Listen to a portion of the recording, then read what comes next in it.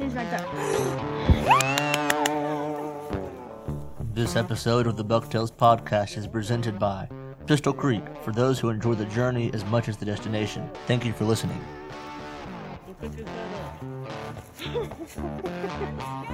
Pick his head up.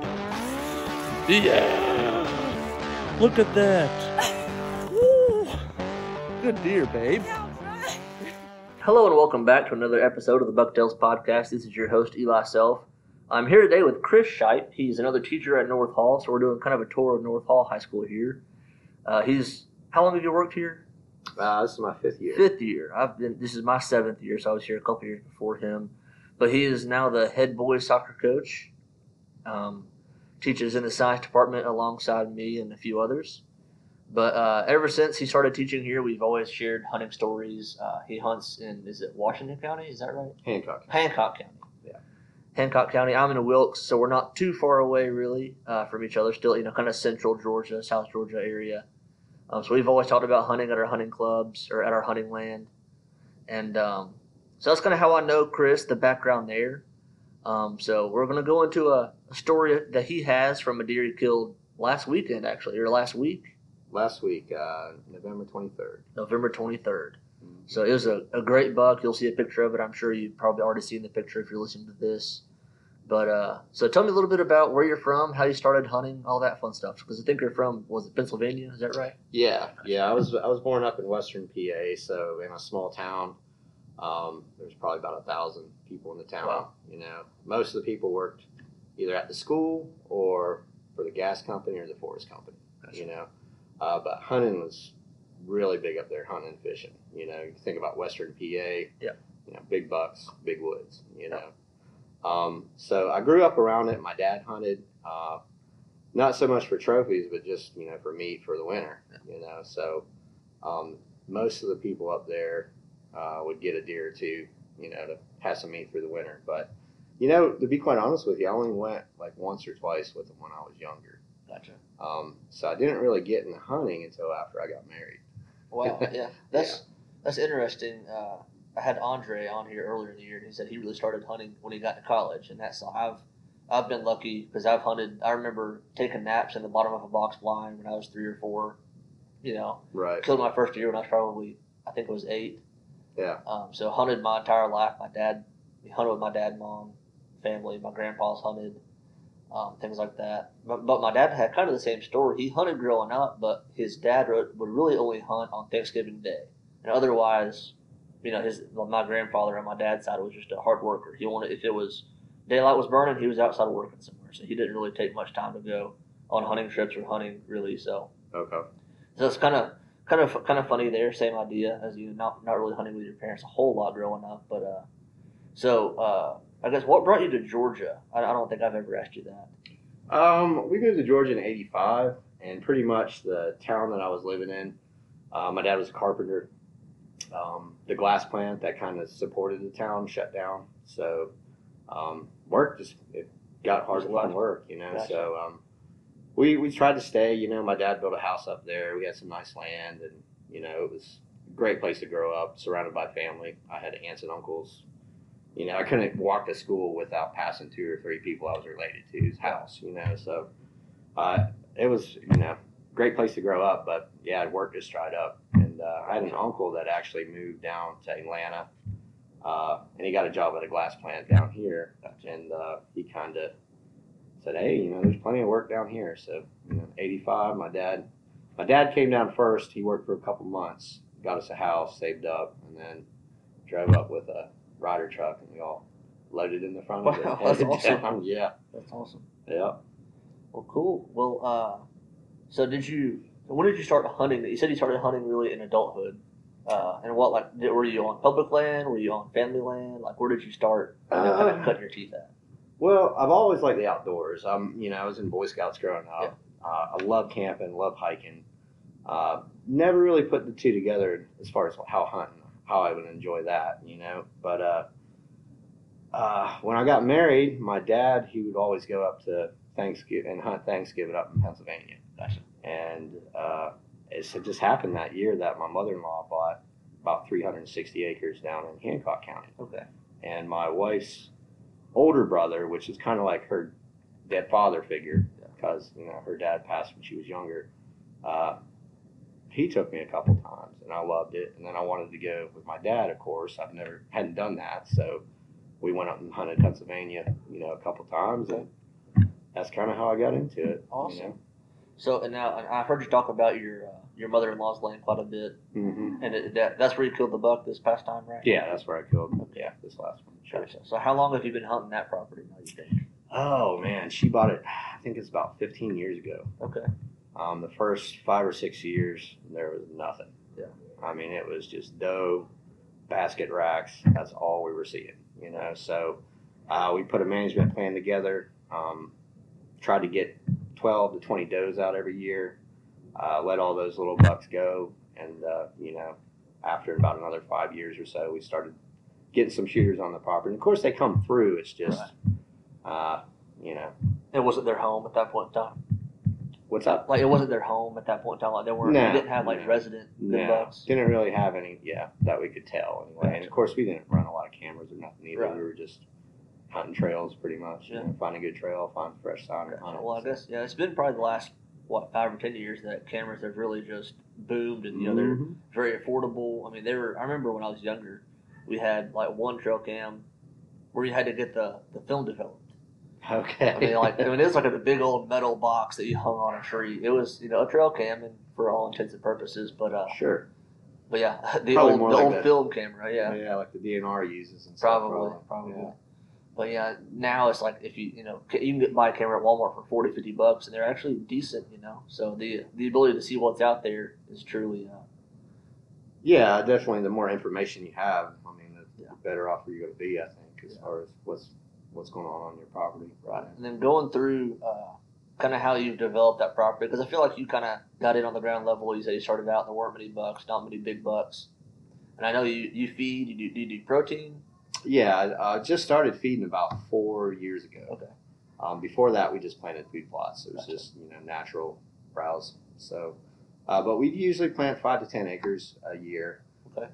But the soil quality is not that great down there, so some years would be better than others. It depends on the rain. Yeah, that's how it is at our place too. Sandy soil. Yeah. A lot of lime, a lot of nitrogen at times, and once you get it right, it'll produce for a few years. But then sometimes you're just like, well, it's dirt. We're not growing anything. Don't know why, but it's a little bit aggravating. So, and you've killed. I remember, I don't know how many years, probably 4 or 5 years ago. It may have been your first year here. You killed a good buck down there too. Yeah, it's a birthday buck. Yeah. Yeah. Killed it on my 40th birthday. Gotcha. Okay. Well, we'll try to post a picture of that one. I may get you on here to tell that story. You can kind of give me a quick rundown of that one. A story of that one from 5 years ago? Yeah. It was my 40th birthday. For the 3 years before that, I've always had a shooter buck show up on October 28th on my camera at my stand.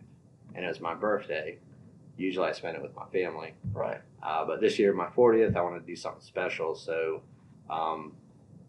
we actually signed up for the lodge. There's a lodge down there. Okay. And I was having people come in from all over, friends of mine, to celebrate my birthday. But I went down early. My birthday was, I think, on a Thursday. So I got down there. It was kind of funny because my buddy Mike from Florida came in, and Mike's a DJ, but he's also working a lot of restaurants. So he's our head chef. Okay. So him and his girl got there. I didn't get there till like midnight, So we stayed up talking till about 2. Of course, I get up about 4 to hit the woods, so I didn't get much sleep.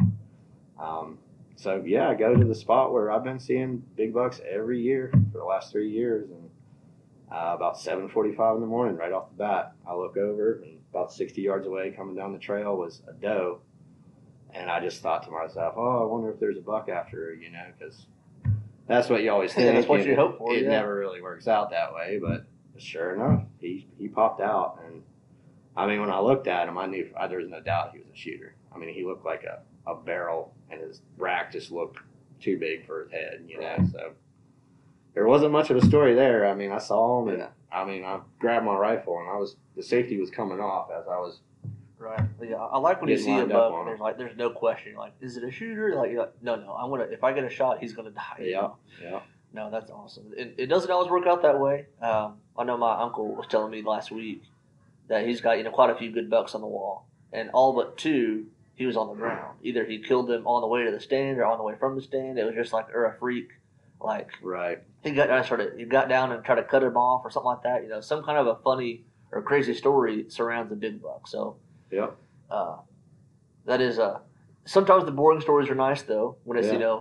I was in the stand, he came out perfect, broadside, shot him, he died. That's it's like, oh, that's how it's supposed to be on TV. Yeah, exactly. But, yeah, everything worked out good that morning. yeah. Sure. So on the one you killed last week, though we were planning on talking about, good buck, was it 8-pointer? What was the Yeah, it what was were the just details a on it? big 8-pointer. Typical 8, real pretty rack. It's gonna make a really good mount, but had some mass. His inside was about 18 inches. Okay, I don't yeah. really score deer. If I killed a big one, I might want to score it, But if I can tell if it's 130, 140, that's kind of where I'm at. But That's what I'm assuming that would break one. 130. yeah, it's low probably 130s. just break 130, Yeah. I would think. That's what I was guessing from the picture there, but But No. when I put my feeder in about 4 years ago, there was a couple younger bucks that were showing up, and he was one of them.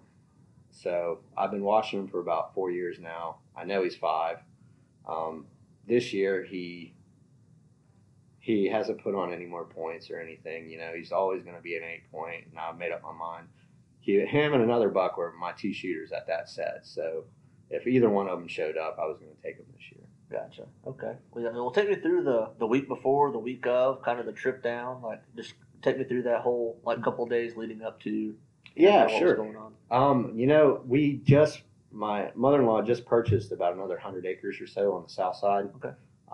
So to be quite honest with you, I didn't even hunt archery down there. I probably should have, because I had another nice shooter showing up, but I was just doing so much work over there. We didn't get a chance to do it last year. So leading up, I didn't really have any, I wasn't in the woods to really get a feel for anything, but I went out opening morning, and I usually hunt up above my feeder. I kind of just want to let the deer grow at that feeder and just get big. I don't want to pressure them too much, Right. But then again, I've never had a shooter show up at it. So this year was the first year I had shooters show up. So I tried to move closer to it. So on opening morning, I was set up, and I couldn't see the feeder. The tree I picked was the wrong tree. Right. So, and there's actually a decent buck there. I don't know if I would have shot him or not that morning. But so the next set I went in, I moved trees, and I think I moved my third time hunting there. I finally found the tree that I liked. So that's where I was going in, and it's down in a hardwood bottom, and there's 3 sets of woods. You got the hardwoods there.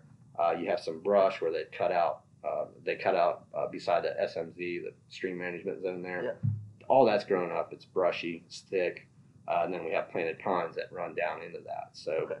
And there's kind of a couple trails that cross there. Gotcha. Pretty good transition area. Really good transition area. That bigger buck I killed was just up the hill from there. Right. So been watching that spot. The weeks before that, he'd showed up a few times in the daylight. Sometimes in the morning, sometimes in the evening. So I knew it was getting time to go in and try to get him, But I hunted there I probably sat there 20, 25 times until it finally worked out. Wow. Until he finally showed up. So it took a while, but Took a long time. So you kind of set up the setting there. You're on a transition. You got a feeder. It's been there for 3 or 4 years, and that's interesting because up at my parents' house in Lumpkin County, we have a feeder behind the house. It's the trough. And is yours like a gravity feeder? What kind It's of gravity feeder, Okay. We've got a trough up at my parents' house, and for the longest time, it was just does, button bucks, and spikes that would come up there. And you'd have, like you said, there would be some decent bucks move through during the rut. Like up there is Thanksgiving week usually, and you'd have some cruisers come through that were decent. Sure. But the residents were, the yearling bucks or spikes and then does. Mm-hmm. And after 3 or 4 years of consistent foods in the trough, corns in the trough, the entire summer feeding heavily Mm-hmm. for 2 or 3 years. Now this year in the summer we had 3 shooters that were showing. I mean, for Lumpkin County, nothing major, but a good 8-pointer, a good 7-pointer that my dad actually killed last week, and then a decent 6. None of them would probably break 110 inches, but Right. in between 100 and 110, shooters for that property. Right. But it's funny how you said it took you 3 or 4 years to get a decent buck at the feeder, Oh yeah. and it happened the same thing. The same as that thing happened to us this year. So that's Yeah. something that I never really thought about. But I guess if they grew up there, those spikes that were there 3 years ago are now the shooters that are showing up there. They've been doing it their whole life. Yeah, and that's it right there. Is when you get them young, you get them used to eating that feed, and then they know it's there. If you keep it full, they're going to come back at some point. And it takes time, it takes money and effort, but I mean, in the long run, pretty much everybody feeds now. I mean, especially during the season, not many people do like you and us that they feed, all year long in summertime too. Yeah, and we do a lot of mineral licks and things like that. But yeah, I mean, statewide, I guess it's statewide now. Baiting is legal because it was just a southern zone. Then a few years ago, it was northern too. So pretty much statewide, baiting is a thing now. And that helps out a lot. But so what about the morning of? Tell me about or that was an afternoon. It was a morning hunt. Okay. Yeah. The week before I was down there, and he was there twice in the evening and then the next morning. So I knew he was coming, through there during daytime. So I went down on a Sunday evening. I had a wedding that weekend, just to get ready to go out that Monday morning. So I went out the morning. I like to get up before daylight and get out. I use a climbing stand. Okay. So it takes a little time to get in, takes a little time to get up the tree and stuff. And I always like to have about an hour or so before daylight. Right. So that way things can quiet down. I can kind of, get set. The bucks where I'm at, as soon as that sun cracks open, they're moving. So you've got to be set and quiet when the sun comes up. Gotcha. So I was sitting there and I saw some good movement that morning, nothing major. A couple of smaller bucks were out cruising. I saw probably 6 or 7 doe that morning that were down on the feeder. And it was about 9 o'clock, a spike came in, and he was kind of just working around the feeder. He was eating and stuff, and wasn't really on the feeder, but was just eating grass, and I had some minerals and stuff down there too. But I kept noticing him looking into that hardwood bottom. And where I'm at, I'm about 75 yards from there, so I can't see into the bottom. But I saw him looking in there, and I heard hoof fall. I heard something running, and it sounded heavier. It sounded like a bigger deer. And I know that might sound crazy, but it wasn't a squirrel. It was definitely you could tell. I could tell. So I hit the ground a couple times, waited a little bit, nothing. Hit the ground again, and went ahead and put that up. And I'm sitting there, and the spike's still down there, and then all of a sudden, he just popped out. But I had cleared out everything to the left from when I was looking because he was always coming that way. Well, this time he came from the right. Oh, man. So I didn't have hardly anything cut down in that direction. So, and when he came in, I guess what I'm looking at the film, the raccoons have been going through my feed. Yeah. And I don't know if they don't like something, but it's like they're scooping out what they like and eating it, and everything else is landing underneath the feeder. So it's crazy. I need to do some raccoon hunting for sure. But his head was down, so I couldn't really tell. I knew it was a buck, but I didn't know if it was him or not. And the thing is, there's another buck that's been coming in that's got pretty much the same rack. It might even be his offspring. I don't know. But he's a 2-year-old, and he's right at his ears. But their racks look really similar. And I was like, oh, man, I'm going to, guys are going to give me crap if I shoot the wrong deer. You know how that goes. So I was real patient. There's like 3 trees in front of me. There's some branches and stuff. Like I said, his head was down. He was eating. I was waiting for him to pick his head up. And the other thing is for about 5 minutes at that spot, the sun is just blinding because I'm facing east. So I was dealing with that, and then I was dealing with sun in my scope. So my scope was just whitewashed. It was hard to even see, the rack. So I'm sitting there, and is this him? Is this him? I've been waiting on this deer. Like I said, I've sat there about 25 times. About 5-6 minutes go by. And every now and then I get a glimpse of his antler, but I still wasn't sure. A couple times he picked his head up, and I was looking, and I was like, okay. I could see his right side of his antler was past his ears. And I had to make my mind up. All right, am I going to go ahead and shoot him? take the chance that it's a smaller one, and just kind of save faith, I guess. Yeah. With the fellas, but I made up my mind I was going to shoot him. So still didn't know if it was him or not. And like I said, the sun was blinding me. I couldn't see him yet. I couldn't see any shoulder. I couldn't see his body really. It was behind trees. About 7 or 8 minutes after he was there, he took a step forward. And when he took a step forward, it was like, I had 2 trees about 8 inches apart, and that front leg just lined up perfectly between those 2 trees. And I could see his front leg, I could see his shoulder. And I just settled on him, and I squeezed the trigger.